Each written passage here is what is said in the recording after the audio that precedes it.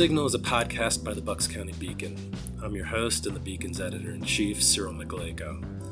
Twice a month, we'll use this space to shine a light on the right-wing extremist currents streaming through Bucks County and beyond. We'll talk to guests who will help listeners navigate these perilous political waters by providing insight, analysis, and organizing solutions so that we can steer the community toward calmer, saner, progressive routes. Witold Walczak is legal director of the ACLU of Pennsylvania. Today we speak to him about the ACLU's ongoing legal battles with Central Bucks School District, its latest complaint filed in court which charges the Republican-run district with illegally retaliating against a teacher for supporting a trans student, and Central Bucks' $1 million disinformation campaign to avoid responsibility for creating a toxic, discriminatory environment for LGBTQ+ students, a charge currently being investigated by the Department of Education's Office for Civil Rights. Hi, Witold. Welcome to The Signal. Thanks for having me.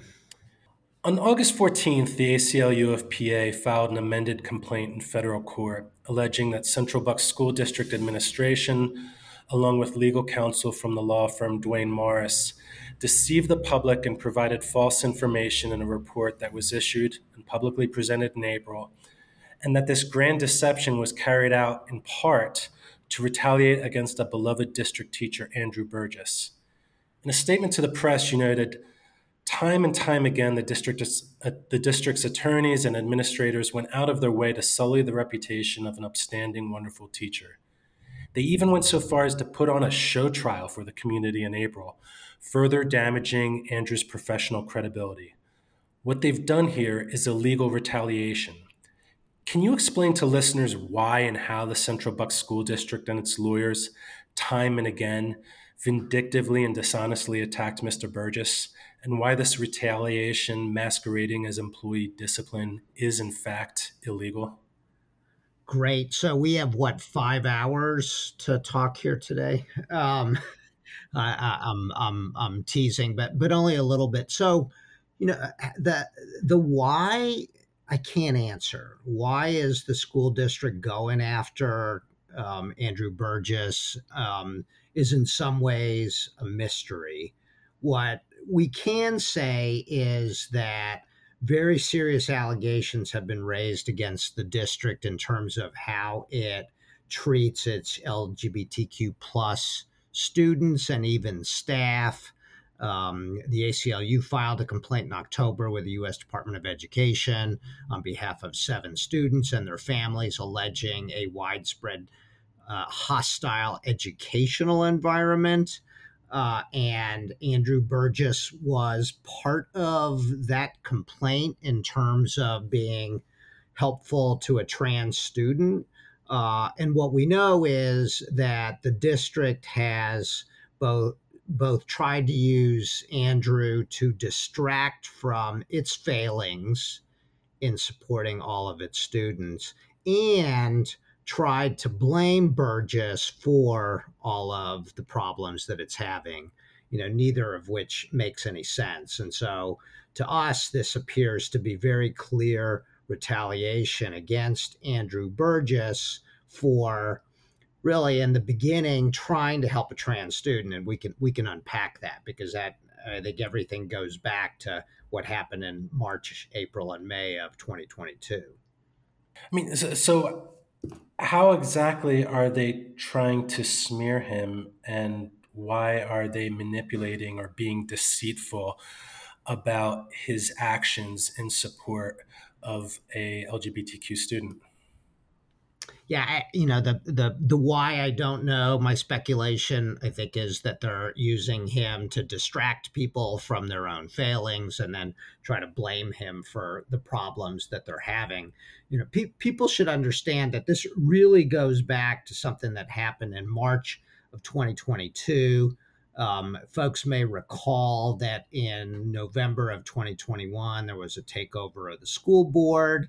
The views of elected officials changed about how to support and treat LGBTQ plus students. There was discussions of book banning. There was discussions about changing name and pronoun policies. There were discussions about requiring teachers to remove pride flags and other symbols supporting the LGBTQ plus community.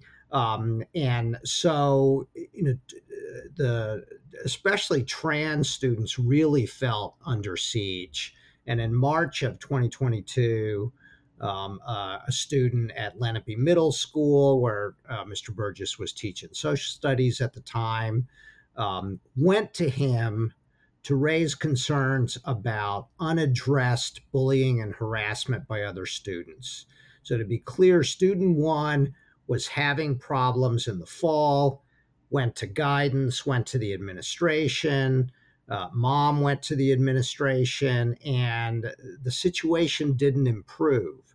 The one time that the student got relief was when he went to Burgess in the fall, and Burgess immediately was supportive, found out all about the problem, and then talked to the student who was doing the bullying, and it stopped, right? So in March, this student who'd now been victimized a number of times went with another student, with a friend, to Burgess and said, "Can you help?" And Burgess met with him, met with the family, and explained, here are your options. You can either file a complaint with the school, or you could file a complaint with the U.S. Department of Education Office of Civil Rights. And the family thought about it and said, we've tried the school and they haven't helped. And we're also worried that if we keep complaining that there may be retaliation from the school. So we want to try filing a complaint with the U.S. Department of Education. So Burgess said, great, and helped them do that, got authorization, written authorization from the mother to file that, and then files it in late, I think it was in mid-April. And then next thing you know, the school district is suspending Burgess, claiming that he mistreated the student and didn't report this bullying and harassment. This was in early May. And Burgess was suspended for the entire summer and then reinstated right before the school year started in a new school, in a new grade, having to teach more students than he's ever taught before. Really kind of a change in the circumstances of his employment. But we thought we were done. And at that point, things started to get even worse. So the right-wing media website Broad and Liberty took to task one of the ACLU's allegations that Mr. Burgess was suspended based on a policy that wasn't yet a policy, one that requires a teacher to report student-on-student harassment, in this instance, the victim being a trans student, to the school principal. The Broad and Liberty article notes, quote, the Dwayne Morris report, however, says on page 56 that the policy in question previously existed as Board Policy 103 and was merged into Board Policy 104 as part of a revision and renumbering of certain board policies in 2022. What's your response to this attack? Yeah, I mean it's wrong. is the bottom line. But let's back up and let me sort of continue the story and how we got to this report. So in October of 2022, the ACLU filed a complaint with the Department of Education on behalf of these 7 students and their families, alleging a toxic/hostile educational environment. Burgess's story and what they had done to him for helping this trans student was one of the key sort of narratives within that 70-page complaint. And the school board then hires this law firm to investigate the ACLU's allegations. Okay, so now the ACLU's allegations are that the district is in broad fashion discriminating based on gender against LGBTQ plus students. The lawyers that they hired had no background in civil rights, in discrimination, in education law. What they had was one of the attorneys, Bill McSwain, was just recently a failed Republican gubernatorial candidate who had made homophobic comments just months earlier on the campaign trail about during his administration, the gay students wouldn't be allowed to have a club. And he had also represented the Boy Scouts years earlier in defending their ability to discriminate against gay students. So, from the get-go, hiring these individuals to do an investigation of a complaint about discrimination based on gender or gender identity and gender orientation, made little sense, right? Fast forward, they do this investigation a week after we file our lawsuit in April on behalf of Andrew Burgess. They issue this 151-page report, essentially holding Burgess responsible for all of the bad press that they've been getting, right? And in the course of this investigation, they did not interview a single student inside the district. They did not interview a single LGBTQ student. They did not go to any of the gay student clubs where they could have spoken to students. And yet, they drew all of these conclusions, which are based on either faulty facts or they make completely indefensible assumptions. Now, one of the things they said was that Burgess violated a policy that required reporting of bullying and harassment, like the student had told him about in March of 2022. The problem is that the policy they cited did not come into effect until after this happened. The board passed this new policy a month after they suspended Burgess. The Broad and Liberty points to the fact that the report has a very convoluted discussion in there about, oh, well, that's not a problem because it merges policy 103. 103 does not deal with bullying and harassment. It's focused primarily on disability-based discrimination, and it's discriminatory conduct, not harassment and bullying. So even in policy 103, there is not a requirement for teachers to report this. And the fact that they never identified a policy that Burgess allegedly violated when they first suspended him is really proof positive that they didn't have anything. So again, this is another attempt by the school district to manipulate the facts to try to make Andrew Burgess look bad and make him the fall guy for their problems. I mean, two things. One, it's remarkable that they didn't talk to a single student for their report. And second, I think the fact that, the right-wing majority school board would hire Bill McSwain, who, while, as you noted, on the campaign trail, attacked a middle school's LGBTQ club as leftist political indoctrination and vowed that this ends when I'm in office, is almost a testament to the case that the ACLU is making, that there is systemic discrimination against the LGBTQ community within Central Bucks School District. Right. It's breathtaking. But going back to we've been talking about like the bigger picture a little now about the initial complaint that the ACLU filed with the Department of Education's Office of Civil Rights, which the OCR is now investigating. I was wondering, could you talk a little bit about the months-long investigation that led to the October 2022 legal complaint, and highlight maybe a few of the most damning findings that came out of that investigation? Sure.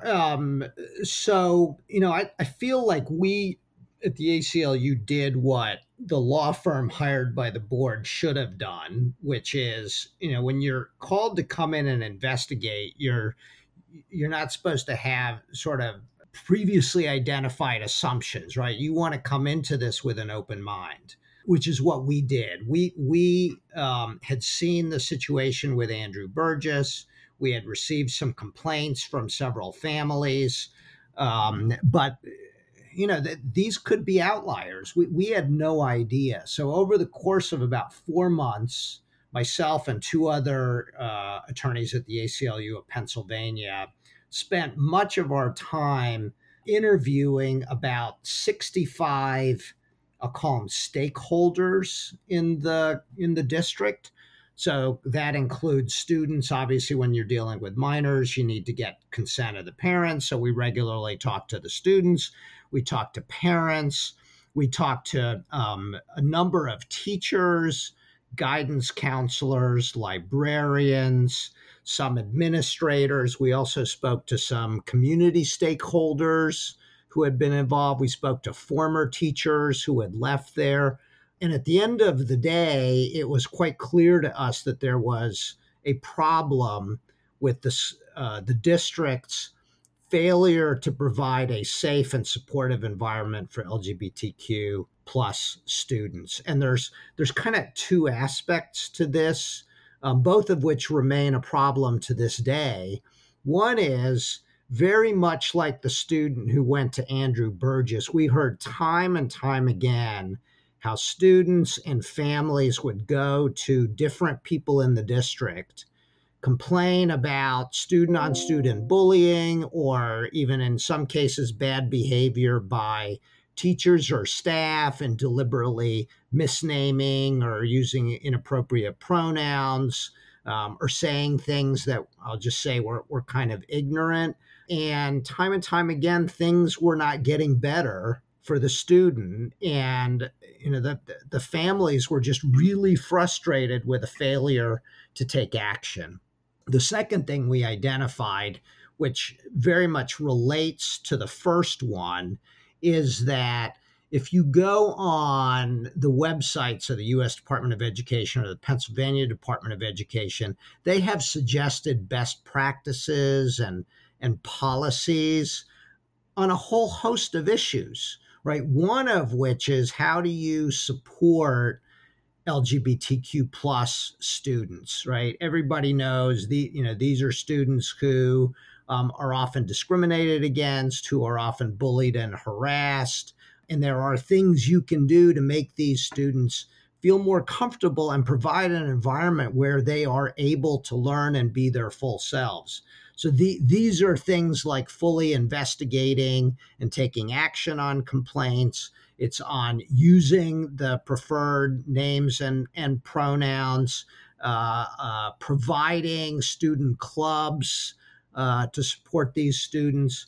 And the Central Bucks School District had been asked by staff and parents over the course of many years. I mean, we were able to document this. Over the course of many years, teachers, counselors, parents had been asking the district to implement some of these best practices, to work with Children's Hospital in Philadelphia, which has a nationally renowned program. And time again, the district refused. Now, I want to be clear that there are many very good, compassionate, and supportive professionals in the Central Bucks School District. I mean, it's a huge district. It's the third or fourth largest in Pennsylvania. You've got thousands of students, thousands of staff. And, for every story we heard about, a failure to take action or support a student, we would hear two stories about other wonderful staff who would go out of their way to help the students. But even if it's only a small number, right, it's still a problem and it needs to be addressed. And what we found is that the school district, over the course of years, and especially after the election in 2021, had not only refused to take action, but had really shown hostility towards this particularly vulnerable group of students and was making things worse for them. Can you provide listeners with any updates about the status of the Department of Education's Office for Civil Rights' investigation into your complaint? I can provide a little, and this is not my first rodeo in working with civil rights investigations by the federal government. I had not worked with Department of Education before, but have done many cases with the Department of Justice. I feel like I have a pretty good sense of how they operate. And the one thing I can tell you is that I absolutely don't know when they will conclude their investigation. What I can tell you based on our observations and what we are hearing and seeing is that the Office of Civil Rights investigation is in full swing. They have requested and obtained, I think, over 100,000 pages in documents. They are talking to witnesses, potential victims, people in the district on a daily basis. So we know the investigation is in full swing. When it's going to conclude, we don't know. And we also don't know, I mean, what they're trying to figure out with all of this investigating is whether they believe that the district is violating the law, right? Is this sort of what we've claimed as a toxic environment for LGBTQ plus students in the district? Is that illegal? If they conclude it is, then they will take steps to try to convince the district to take actions to remedy that problem. If the district refuses, then OCR will have a choice of doing nothing and letting them get away with it, pulling their federal funding, which is a pretty draconian step, or actually filing a lawsuit in federal court. So, Witold, what's at stake here, big picture and beyond this Bucks County district? If Central Bucks is not held accountable for its actions or lack of actions regarding its failure to protect its students and honor its teachers' rights? Yeah, I think our concern first and foremost is about the students and families who are impacted by this. We have witnessed just a lot of pain and anguish. We know there are LGBTQ plus students who have left the district, who have been, have told us have been forced out of the district by the ongoing bad behavior. And so, in my mind, the first casualty of a failure by the U.S. Department of Education to act is going to be the future of these students, right? And we're not talking just about having an environment in which they can learn. We're talking about an environment in which they are safe, physically safe, emotionally safe, and there need to be changes at the Central Bucks School District. That I think that the bigger picture in my mind is that Central Bucks is in many ways the most visible district that has kind of engaged in what I'll call bad behavior against students that the majority may not like or support. But there are other districts in Pennsylvania. Certainly, we're seeing this across the country. Florida is, I think, a notable example on a statewide basis. But if the U.S. Department of Education is unable to hold Central Bucks accountable, I worry about that sort of sending a message not only to Central Bucks but other districts that it's open season on any vulnerable minority groups. And there's no reason to expect that they're going to stop with the LGBTQ plus community, right? And when you look at the library bans, it's not just about orientation and identity.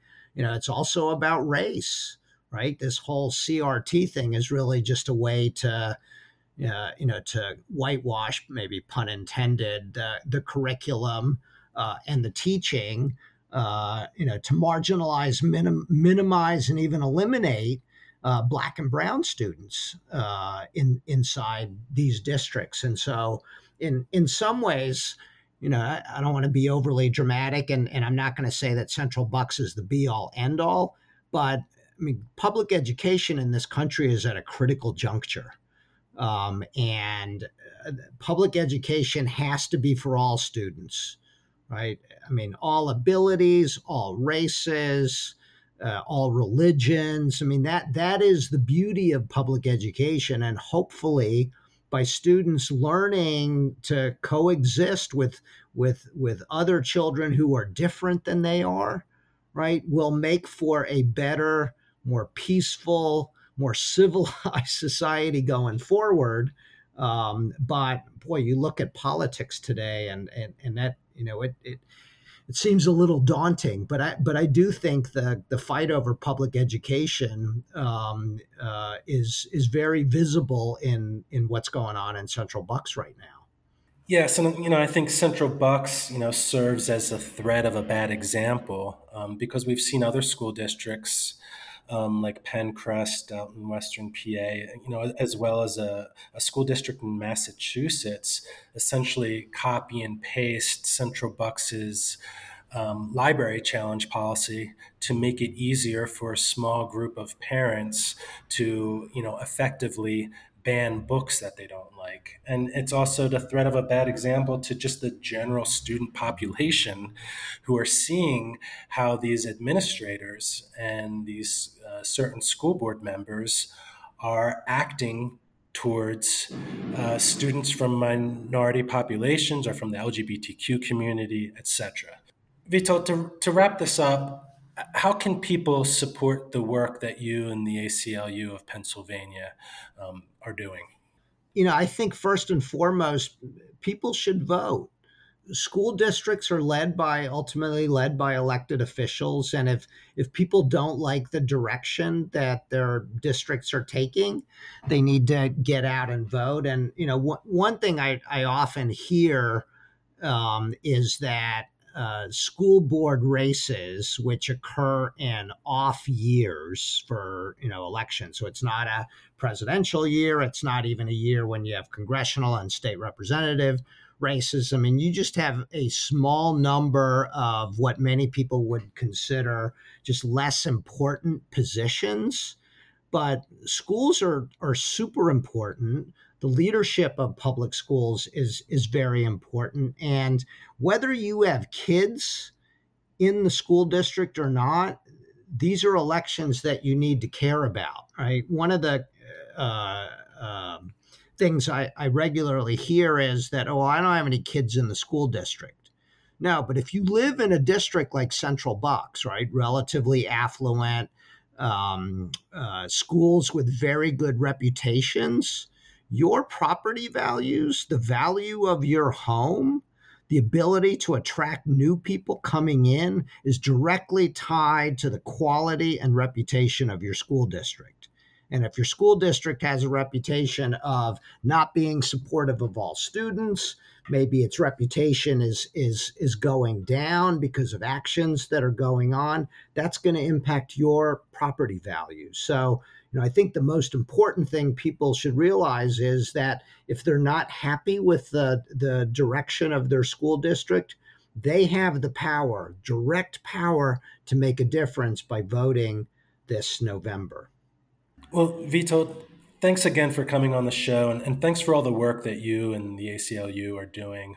The Bucks County Beacon will be sure to continue to report, on your invaluable work and advocacy on behalf of civil rights. Thank you. Absolutely. Thanks for having me. This has been The Signal, a podcast by the Bucks County Beacon. I'm Cyril McAlego, editor-in-chief and host.